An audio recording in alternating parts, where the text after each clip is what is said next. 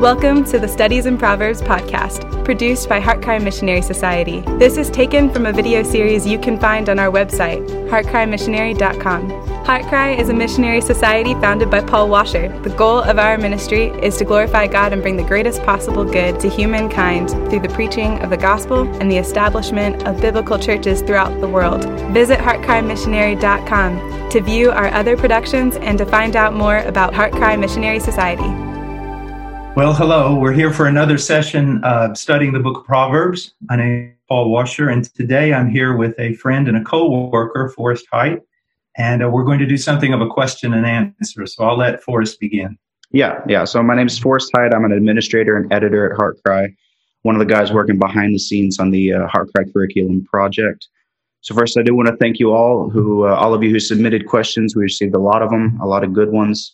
I spent a good bit of time reading through all of them, sorting through them, and ultimately I selected a number that we hope to get to today. So with that, we'll go ahead and jump right in. Brother Paul, would you open us in prayer? Sure. Father, thank you for this day. Thank you for the grace that has been given to us in this day. Thank you for your Son, for all that he has come to mean to us, for all that he is and all that he's done for us.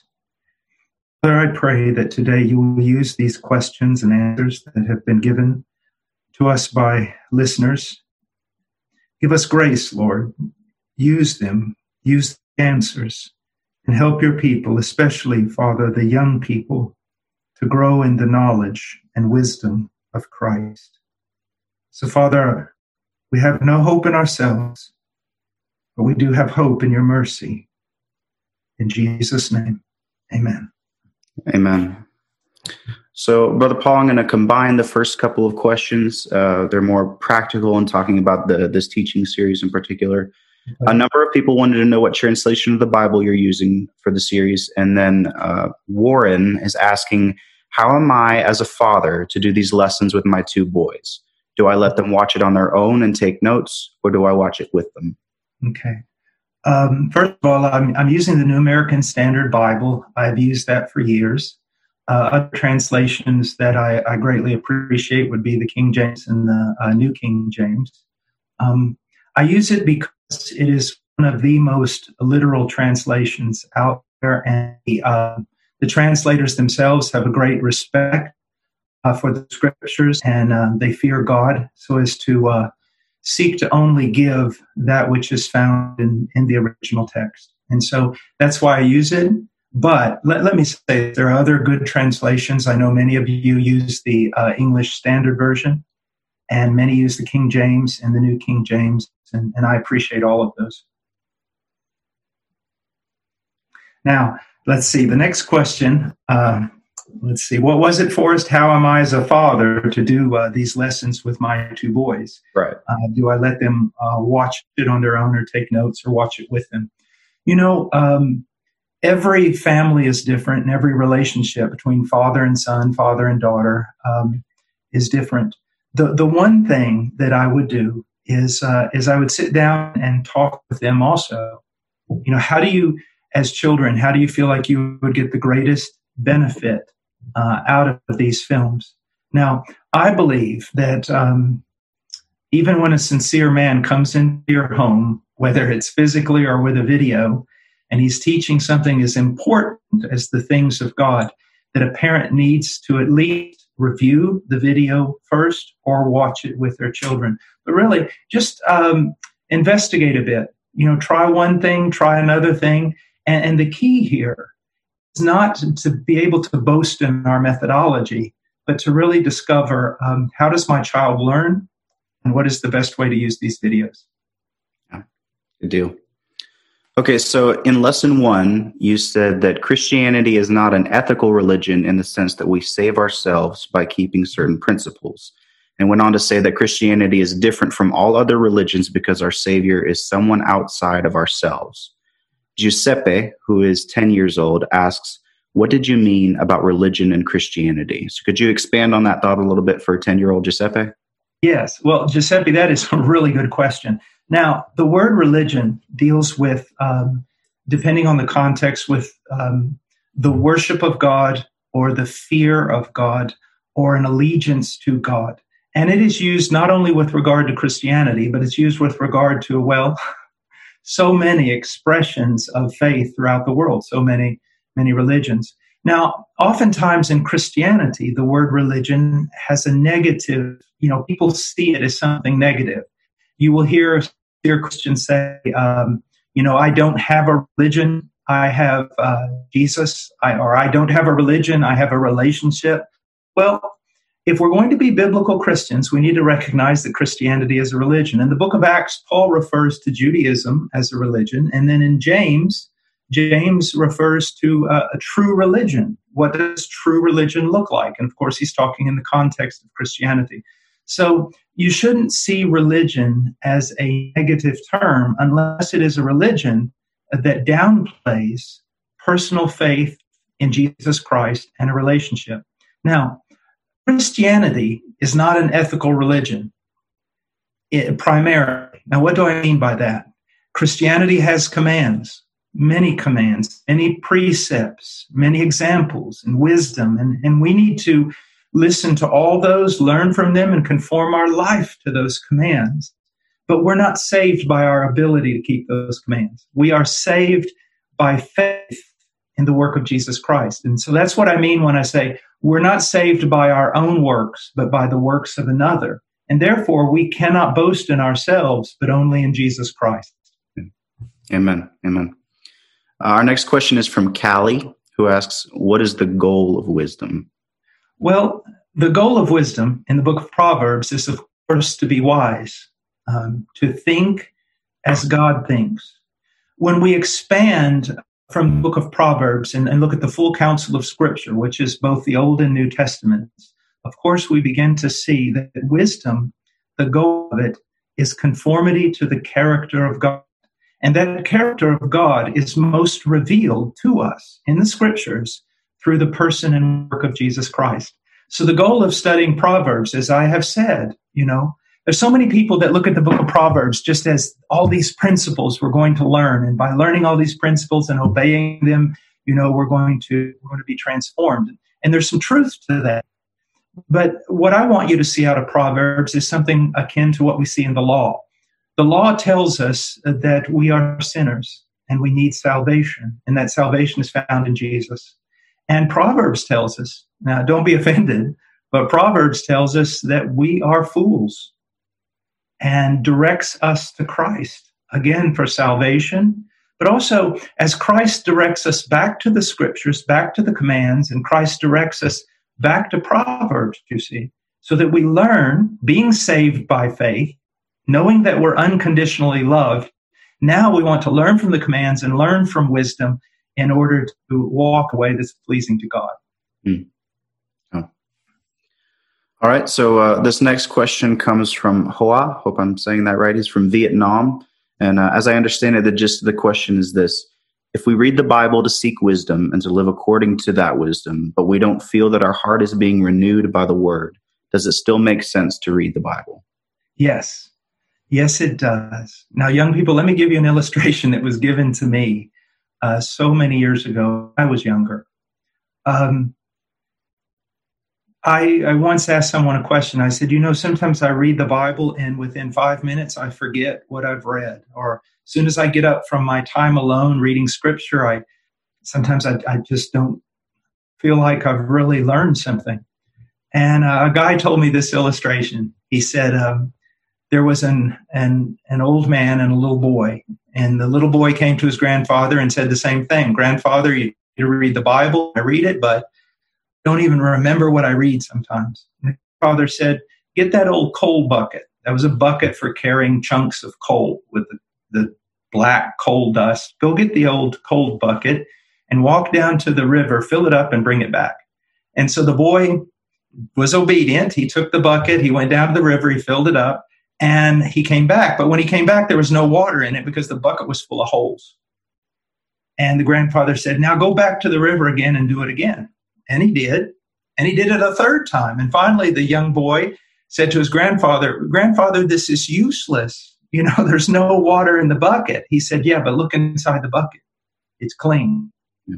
And that's the way it's been with me. I find that, even now, as an old man, there's sometimes I sit down to read the scriptures, and after about a half an hour, it doesn't seem to me like there's a really big change or that anything positive has happened. But I know that over the course of the years, my life is more transformed by being devoted to the scriptures. And I know that even in that day, it seems that I have a greater power to walk with God simply because I have gotten into the scriptures. Yeah. All right, so I'm going to combine two questions here. They're related. So first is from Jay Lee. She's only 6 years old, and she asks, what does wisdom mean? And then Joshua asks, what is the difference between wisdom, knowledge, and understanding? So can you give a biblical definition of wisdom for the 6 and 7-year-olds watching, and then distinguish between the concepts of wisdom, knowledge, and understanding? Well, to be honest with you, it sounds to me like these 6 and 7-year-olds are becoming pretty good theologians. Yeah. Those are questions that you would be asked sometimes in a seminary class. First of all, wisdom, as it's expressed in the book of Proverbs, is very important. Sometimes people take Proverbs as hard and fast rules. If I do this, then I'll live to be 90 years old. If I do this, I'll never be hurt by someone. And Proverbs, just please remember, I've said this over and over. Imagine an old man sitting on a bench for 100 years and just watching people as they do different things. And he sees that every person who is a liar and not faithful suffers bad consequences, more bad consequences than someone who's truthful.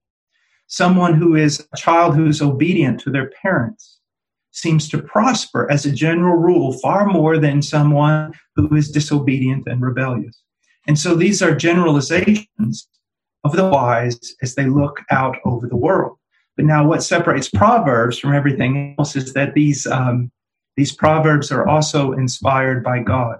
So these generalizations and these directions, they're inerrant, they're infallible. That means that they're perfect and they're without error, and they're incapable of error.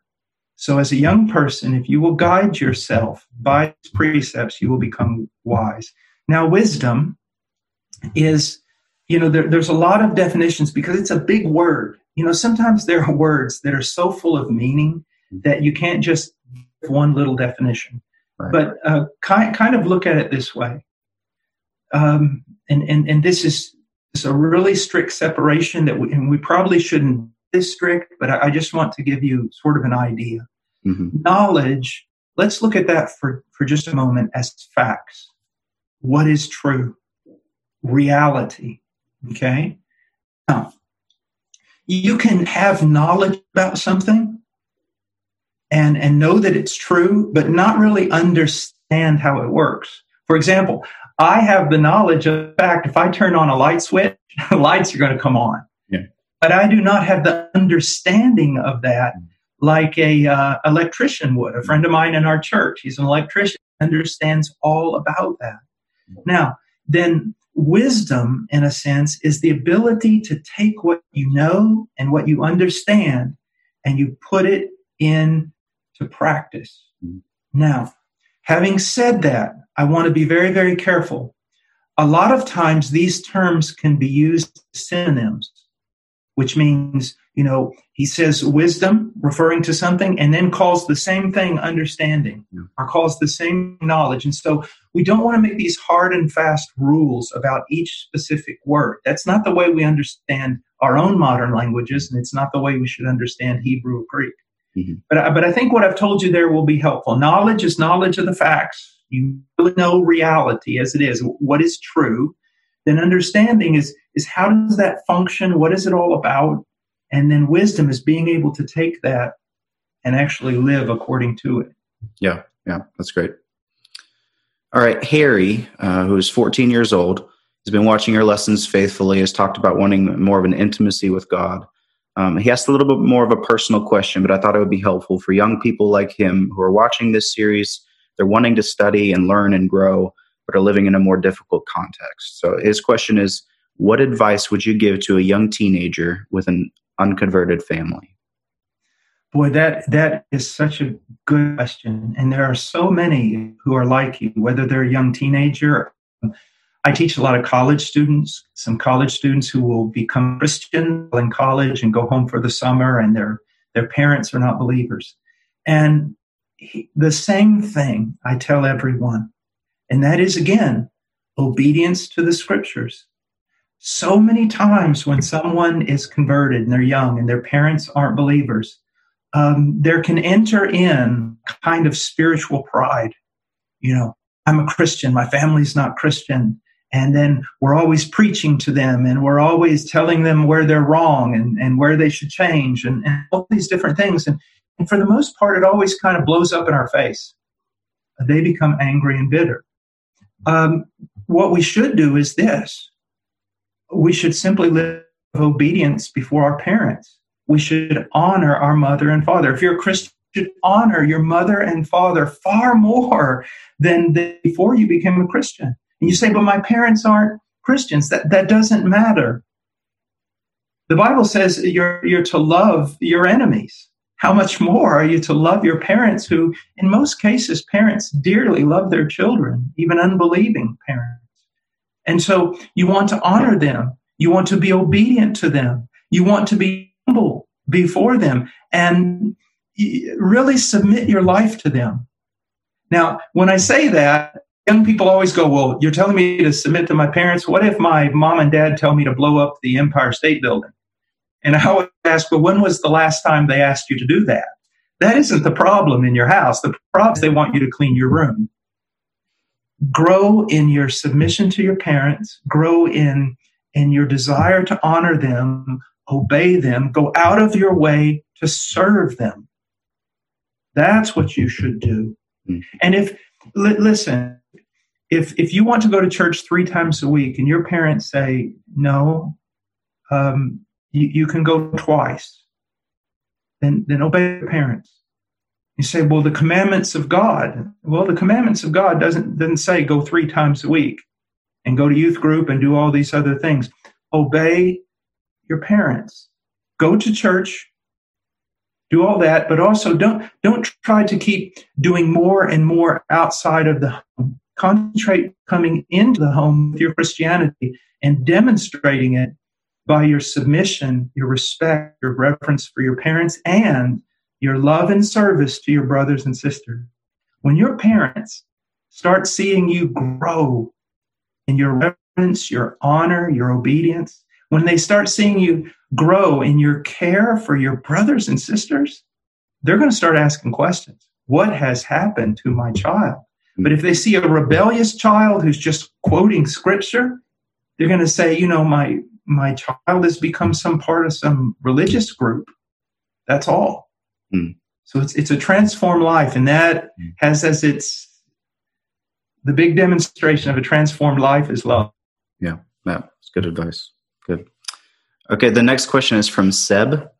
He's a 23-year-old man from South Africa. Questions about discretion. So in lesson 5, when you taught on verses 4 and 5 of Proverbs 1, you said that discretion is the ability to choose the right path in any given situation. So Seb has a good opportunity to begin his career, but is also feeling a growing but somewhat uninformed desire to preach. So he asks a 2-part question. How can one use discretion to weigh the desires of the heart? And how does one guard against indecisiveness? Okay. Well, that requires a little kind of an answer from several different angles. So I'm going to do this as short as possible. First of all, the desires of our heart can be something of a compass. Let me give you an example. I desired to go to Peru as a missionary. And when I left Peru, I really desired to come back and do a ministry that would be more expansive and touch more lives. And so a man or a woman or a young person that is renewing their mind in the Word of God, their desires can be an indicator. But just remember, it's a subordinate indicator. What I mean is it's very, very secondary. We guide our lives by the Word of God and by what the Word of God tells us with regard to God's purpose. Now, let me give you an example. Let's say that you're in a church and this is not hard and fast. This is where we apply wisdom and how. Let's say that you're a believer of 2 years and you're in a church and you're growing and you've got a job that sustains you and you're really around a lot of good believers. And all of a sudden, you're offered a job 1,000 miles away where there will be hardly any Christian fellowship, where it's a job in which it's going to require things of you that may be just a little bit, not necessarily wicked things, but dark-colored things that are a little bit gray, and things like that. Now, there's nowhere in the Bible where it says you shouldn't travel so many miles and take that job, but there are a lot of principles that can help you discern this may not be the time. And you say, well, I'm going to go there as a witness. Yeah, but the Bible says that you're a new believer and you need to be careful.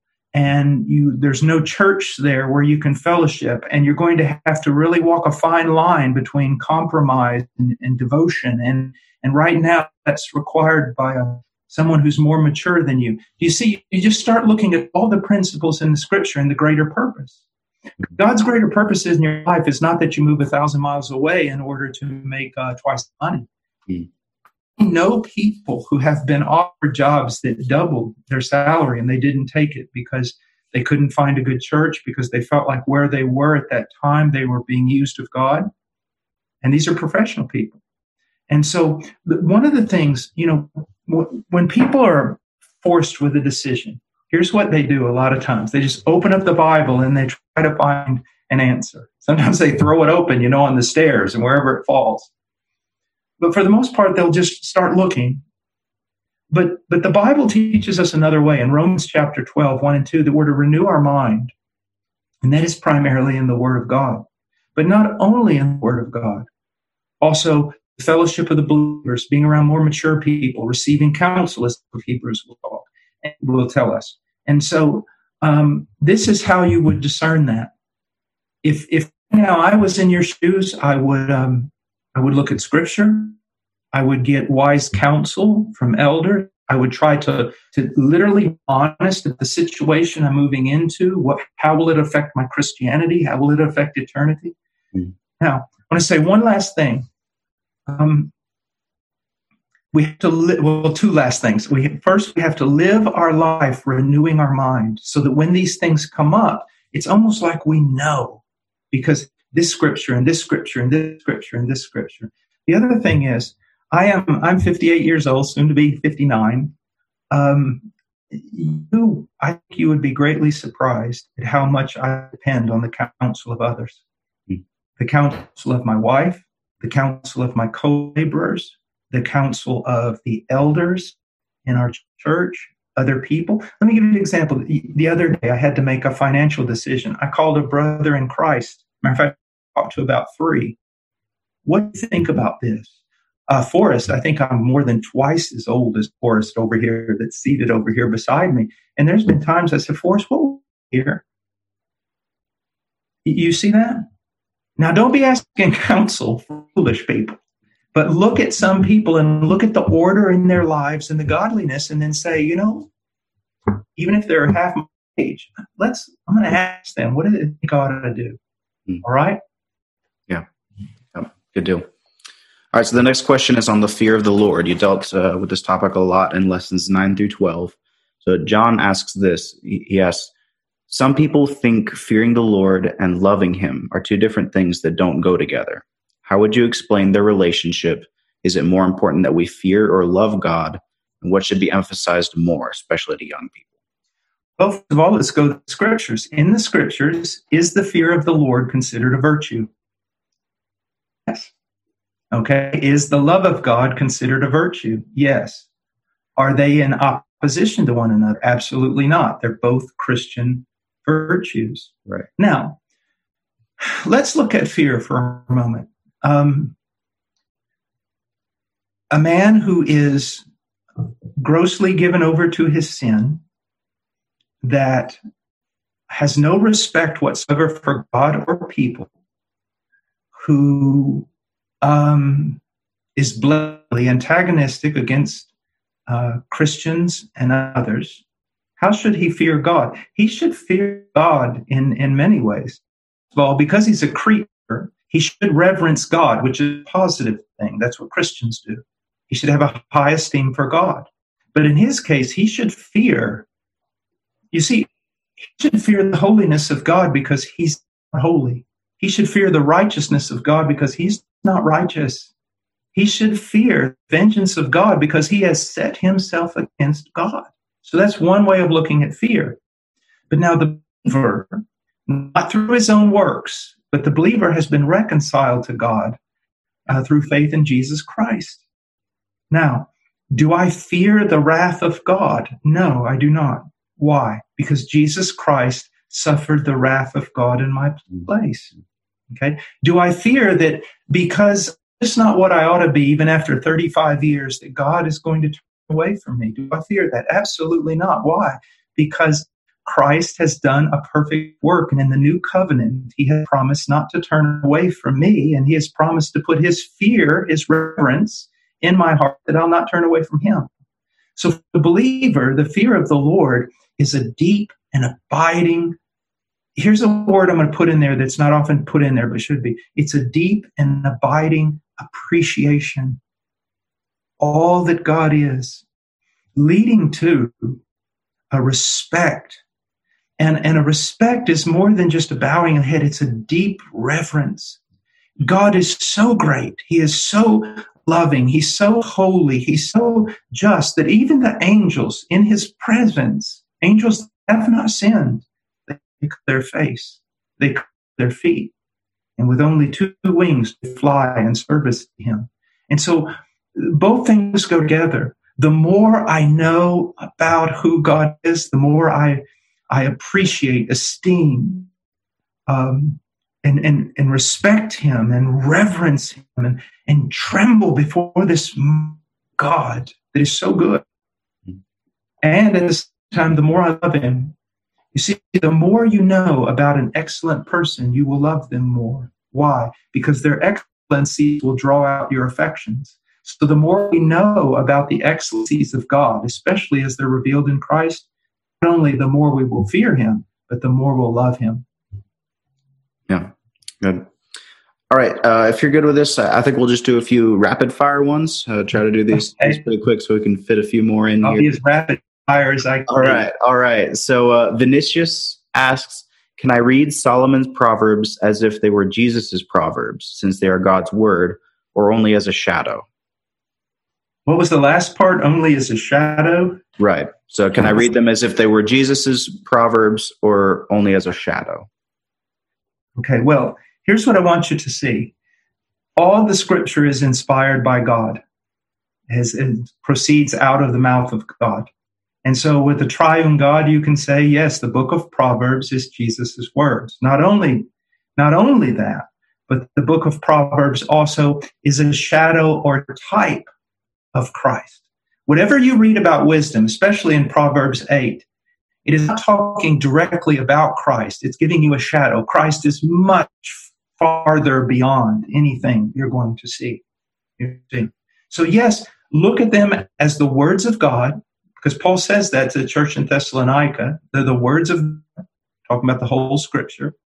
Look at them as the words of Christ, but also, now realize this, the scriptures are inspired, and every word is true, like silver purified 7 times, okay?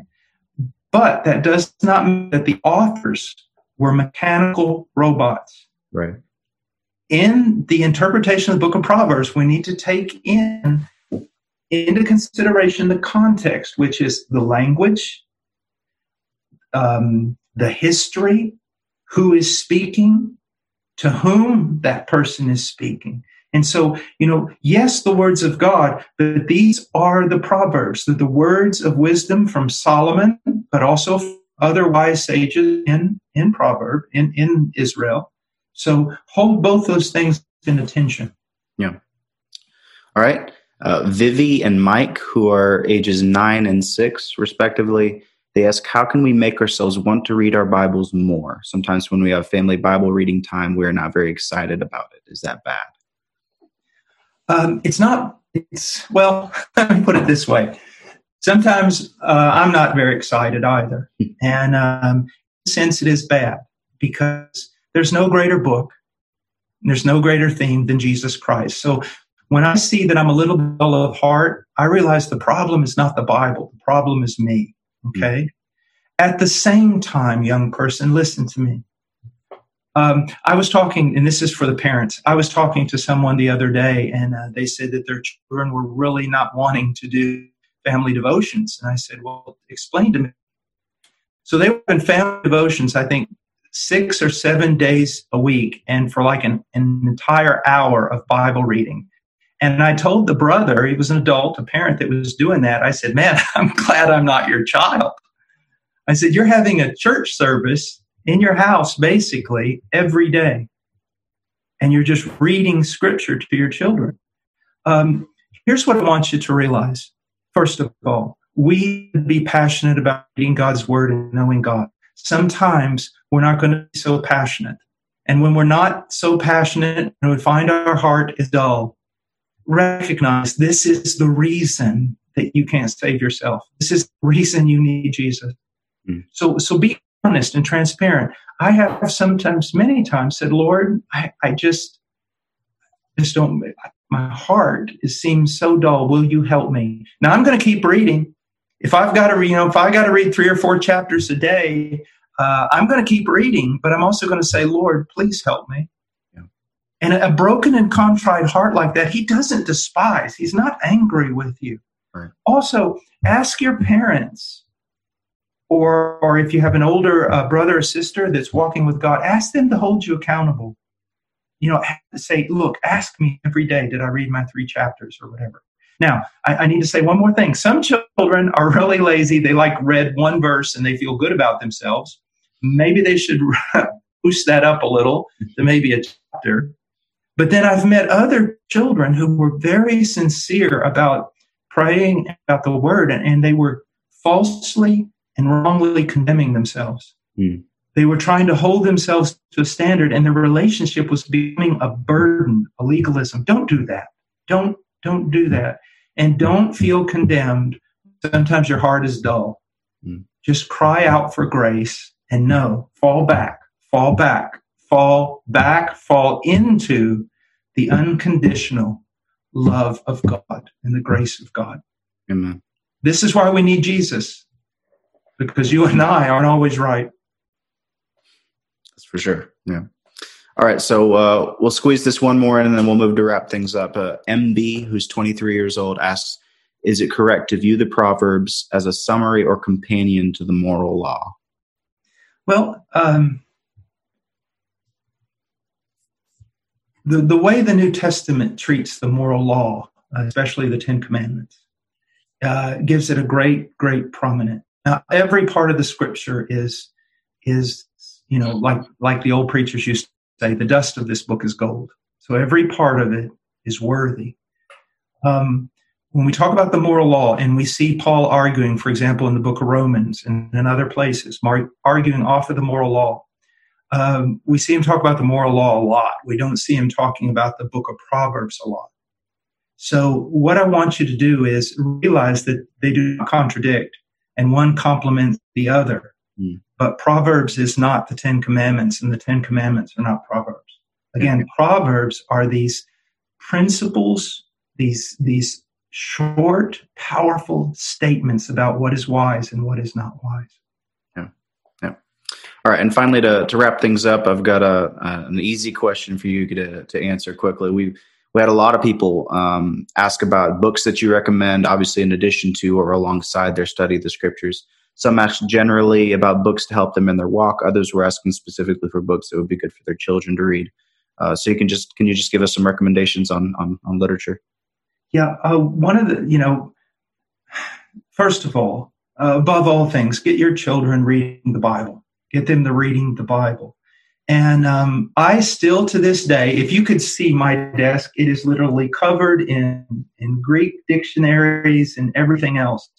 But when I'm having my personal just time of reading, I use a study Bible.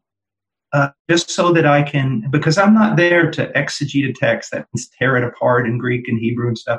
I'm there just to enjoy myself and just to read. And so I really appreciate the ESV Study Bible, the Reformation Heritage Study Bible. The John MacArthur Study Bible is very helpful. And so I would recommend investing in a very good study Bible for your child. But I don't really recommend youth Bibles or Bibles for teenagers or Bibles for college students. Get them something that's going to help them exegete the text. Okay, that's the first thing. The next thing, I would go to different websites. For example, Reformation Heritage website and others where really, really good children's books are set forth. Very good stuff. A thing that my children do, that I've had them do, is read Pilgrim's Progress. Charles Spurgeon, it said of him that he read it 100 times. It talks about conversion and the Christian life in a way that is just so exciting. And I have read it many times, and every time with just joy. What an adventure. What a writing that is. With the book of Proverbs, sadly, there's not a lot out there. Let me just get one book. I'll be right back. I'll recommend it to you. While he's saying that, I knew he was going to mention Pilgrim's Progress. That's something that he talks about a lot. I know he also loves the autobiography of George Mueller. That's something that certainly affected his life a lot. So yes, and the with regard to Proverbs, Charles Bridges has a work that it may be a little bit more geared toward older teenagers and to parents, but if you're a parent and you've got a question because your child's asking you questions based on what we've done here and we're causing you problems, this old work by Charles Bridges is excellent. Here, this is a wonderful book. It's George Mueller. It's the shorter version put out by Whitaker House. If you notice, the pages are all yellow and broken and everything. I have had this since I was about 22, I think. So now I'm 58, so I've had it a long time. And this sits on my desk. It never, because George Mueller was truly, he said he didn't have the gift of faith, and I believe him, but he was a man who believed God. And this is an excellent, excellent book, the autobiography of George Mueller. Also, I recommend short biographies of great saints. Again, at Reformation Heritage, they have some wonderful things like that. Some short biographies, but always know this, kind of children, listen to me, and parents, listen to me. When we read biographies of great saints, oftentimes it mainly contains all the great stuff they did, and it doesn't talk a lot about their failures. But there is no great anyone except for Jesus Christ. Even the most wonderful missionaries and men and women of faith and theologians and preachers like Charles Spurgeon, all of them were just men and women who needed to be saved by God. Okay, so don't judge yourself by some biography that you're going to read. All right. Well, we went a bit long, which I expected. I just thought it was important to try to get as many questions as we can in. And so thank you, Brother Paul. Thank you all so much for watching and for asking questions. I hope this time was helpful. I'm sorry if we weren't able to get to your question in particular. We will be doing more of these Q&A lessons periodically as we progress through the book of Proverbs. So please keep submitting them. Please keep submitting your kids' questions. That's awesome. We love to see questions from your children. As you see, we try to answer those as well. So keep in mind, we're looking for questions that pertain to the text we're looking at or something taught in the lesson. But thank you again. And with that, Brother Paul, you have any final words? Yeah, just please let us know if you want us to do more of the question and answers and stuff. Just let us know. Stick with the book of Proverbs. But if you're a child and you have just a burning question about something else that's to do with Scripture, please, let us know. One other thing, children, always let your parents know, when you're looking at a video that we produced here at HeartCry, make sure your parents have watched through it, because your parents have oversight of you, and parents really take that seriously. You will be responsible on the day of judgment for your children. And so whatever you let into your house, make sure you've reviewed it carefully. Yeah. Amen. Thank you all, and God bless. Bye-bye. Thank you for listening to the Studies in Proverbs podcast produced by HeartCry Missionary Society. Visit heartcrymissionary.com to view our other productions and to find out more about HeartCry Missionary Society.